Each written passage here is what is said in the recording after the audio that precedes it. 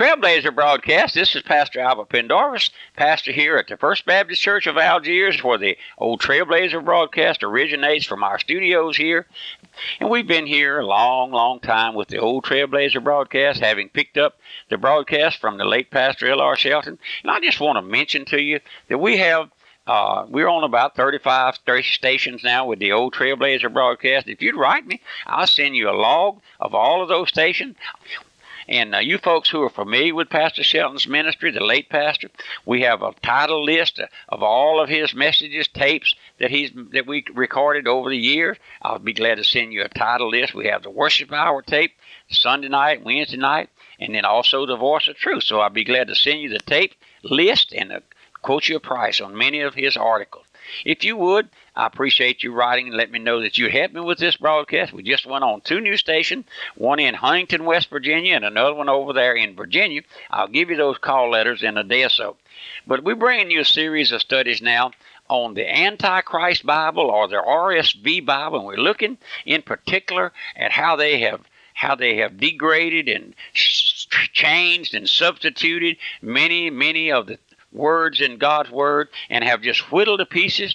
And also, there's many other versions of the Bible now on sale in many of our modern bookstores. We have along with the RSV, we have the New American Standard, New International Version, the American Standard Version, and the Living Bible. Then just on and on and on. And I put together a little pamphlet that we show you the errors and the misapplications of many of these various and sundry things that they have done. And I'll be glad to send them to you. Just a little package we put together, pamphlet. And if you'd write me to the old Trailblazer, just ask me for that information on the errors in the Bible. I'll send it to you.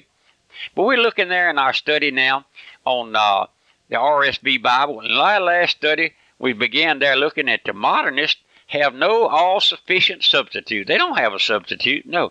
But at this time, I want to bring you a passage that I picked up from Dr. William S. Plummer. Maybe you're familiar with Mr. Plummer's writing. I'm not that familiar with it, but he wrote an article here, and I want to just read this for you. Every other name and title of our Lord has a delightful fitness and significancy. Why should that Son of God be an exception? He is called Jesus because he shall save his people from their sin. Who deserves the name of Savior as he does? He is called Christ because the Spirit has wonderfully poured upon him. If Aaron's anointing filled his presence with sweet perfume, the anointing of Christ fills heaven and earth with an odor of a sweet smell. He is called Lord and Master because he has perfect sovereignty over you and me. None other so worthily wore a crown or waved a scepter. He is called Wonderful for his person, his birth, his life, his works, his doctrines, his death, his resurrection, his glory, all entitle him to that appellation. He is called Counselor, for none deals so prudently. Isaiah 52:13 says, his wisdom and plans will carry every dark plot of iniquity. Himself says, listen now, himself says, counsel is mine, and sound wisdom. I am understanding, I have strength.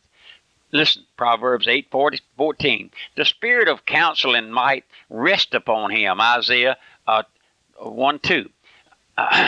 I believe it is 11:2. Speaking of the man whose name is the branch, the prophet says, he shall build the temple of the Lord, and the counsel of peace shall be between them both. That is, between Jehovah and the branch, between the Father and the Son. Zechariah 6:12. So that he is the counselor of God. He is also the counselor of all men who believe in him. He is the true light, the infallible teacher of all the saints. He is called Redeemer. None half so fitly bears that title. Others brought back captives of such corruptible things as silver and gold, but he redeems through his most precious blood. They redeem from temporal. He redeems from eternal woe. He is the Christ, and Jesus is the Son of God, and Jesus Christ is the Son. The Son is the Savior of lost men. But all this only shows that our Lord has many and excellent names and titles, as he also has many crowns on his head. He is called Jehovah because he is self-existent, independent, eternal and unchangeable. He is called God because the fullness of the Godhead dwells in him bodily. He is called the Son of God because he is the only begotten of the Father, full of grace and truth. His names and titles, which are more than 200 in number, include everything which is great and glorious, amiable and excellent in the estimation of mankind. He has no empty titles, no insignificant names. There is none like him. Don't you enjoy that piece? If you'd like to have a copy of it, you write me and let me know. I'll be glad to send you a copy of it. Now we want to look at Satan, the advertising campaign there of this Antichrist Bible, how they have held that thing up as a great thing. Satan, through the National Council of Churches of Christ in America, pulled one of his most clever tricks on the people of America in the advertising campaign and the presentation of this RSV Bible to the religious world. In this spectacular advertising campaign, the American people witnessed a strange occurrence when they, the National Council of Churches of Christ in America, threw their entire weight and influence behind their propaganda program to present the RSV version to our nation. Through their influence, nearly 3,000 churches became a central gathering place for the presentation of this Bible on September the 30th, 1952. The strange thing of it all was that this Old Testament translation had not been seen or read by anyone except these church leaders of New York. Yet with an eye on the financial profit and by their religious prestige, they worked their propaganda through the leaders into various councils in the states and over the nation to bring to fruitage the object of their quest. As a result, we saw that all over our land, local committees, which included mayors and other city officials, Jewish rabbis and leaders, set up the organization to put over something they had never seen. Almost every local and state rallies were held to receive and accredit this allegedly tremendous development in Bible translation history. When you ask folks why they took part in the celebration, one would give you as a reason, well, so-and-so said it was a good book. I've never seen it, but I suppose it's all right. The next person would give you a similar answer, saying, well, Dr. So-and-so told me it was a good book. I'm sure that if he represents it, it must be good. Do you see this ridiculous situation which was created in the Protestant world, where intelligent men are supposed to settle their own position on everything in the light of evidence and information, yet when it came to the most important thing in the world, God's word over against man's word, Satan pulled one of his most clever tricks on our Protestant people through this modernistic religious group. I watched it. Some of us who were living back that time watched it keenly with a keen eye. And the fact that the Protestant people accepted this Bible sight unseen, and the fact that it came from the National Council of Churches of Christ in America, known worldwide for its modernism and rank infidelity, those things reveal the spiritual darkness that grips our people. Yes, just to take the word of some person, and then that person to take the word of another, until thousands and millions celebrated something that nobody had ever seen up until that time. Oh, listen, my friend, this reveals definitely the ease with which the Antichrist will put over his program. Now, I just want to stop here and say all of those things. I know that maybe you're not interested in this, but my friend, this is part of the subtle activity of Satan. As I said in our last study, what a subtle old diabolical devil he is. Sure, he doesn't put himself out there for ridicule. He works under the cover. Yes, he works under the cover. The Bible says men love darkness rather than light because their deeds are evil. Did you know Satan hates the light? No, sir. He hates the light. He won't come to the light. And listen, when the light of the gospel shines into those darkened hearts where Satan has had control all of those years, your heart, my heart, once, my friend, my heart was darkened. Once I believed anything that came down the pipe. I had no idea that Satan was my arch enemy. I had no idea that he was the prince and power of this air until the Lord showed me, shined the light in there into that darkened heart. And folks asked me about being awakened to the fact their lost condition. And I describe it like this. I've mentioned it a couple of times. Up there somewhere out in the country, especially up there in Tennessee, all those old barns that have been abandoned and boarded up and closed up for years, and someone comes along and buys that old place and send workers out there to open that old barn up, pull all them boards off of those windows and doors, and they let the light shine in there, the sunlight. And when you look in, you see all the dirt daubers and the spiders and the snakes and the roaches and the creeping thing. Now, my friend, that's a picture of a human heart, darkened by Satan, blinded by Satan. The scripture says we are asleep in the lap of Satan, blinded by the god of this world, and we are. I know folks won't have it. You may not have it. You may be chomping at the bit, saying, what's that old Trailblazer mean by insulting my integrity? No, I don't insult your integrity. I asked you to search your heart. Ask the Lord to search your heart. Are you misinterpreting God's word? Are you accepting some of these erroneous versions of the Bible? Did you know now that the average person that I know does not care what kind of Bible he has?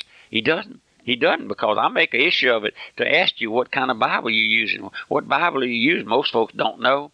No, we have a generation now that are duped to sleep by the activities of Satan. They're run after the world and think want just enough religion to get by on. They want to make a little mental decision for Jesus. But my friend, there's no such a thing as that of being saved. No, you know what salvation is, my friend?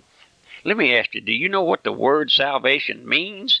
It means a deliverance from sin. If you're not saved, you're under the influence of Satan day by day, hour after hour. He's your father. He's the god of this world. Oh, listen, my friend, if you're married to an unsaved woman, he's your father-in-law. If you're married to unsaved men, he's your father-in-law, lady. And listen, he does with you what he pleases until the Lord takes a hold. Has the Lord ever opened your heart to let you see that you are a son of Satan? Oh, you say, Trailblazer, you just gone off on a tangent. No, the world's all right. Nothing wrong with the world. No, nothing wrong with the world. When our teenagers, girls are having babies at 11, 12, 13 years old, nothing wrong with the world. When our young people are being locked up day and night for dope and all of those things, nothing wrong with the world. When 6 out of 10 marriages end in divorce, nothing wrong with the world. When our prisons can't hold all the prisoners because of the crime and all of those things, nothing wrong with those things. Nothing wrong when nobody will take the blame for anything. Everybody blames everybody else for their trouble. But listen, you know what salvation is, my friend? It's a deliverance from those things. And when the Spirit of God comes in, awakens that heart, shows you yourself, grants you grace to repent. Have you ever repented? Do you know what repentance is, my friend? You want me to tell you? It's taking the blame. Have you ever took the blame? You know, we don't want to take the blame for anything, do we? No, sir. Children don't want to take the blame. Grown folks don't want to take the blame. Folks steal and lie and cheat and run around, and they don't want to take the blame for it. They go to court and cuss the judge. When the judge finds them guilty, they stand up and curse the judge and curse the lawyers and curse the jailer because they don't want to take the blame, my friend. Do you know what's going to happen? The Lord said, I'll spew you out of my mouth. This is the old Trailblazer broadcast. I wish you'd write me. I'll send you information on how you can get these tapes. They're very reasonable. And if you would, sit down and pray for me. Help me with the broadcast. Send me $100. Send the old Trailblazer $100. Remember, my mailing address is the old Trailblazer, Post Office Box 1810, Walker, Louisiana 70785, and my website, radiomissions.org. I wish you'd sit down and write me. Tell me that you're praying for me. Tell me I don't understand everything, old Trailblazer, but I'm praying for you. Goodbye.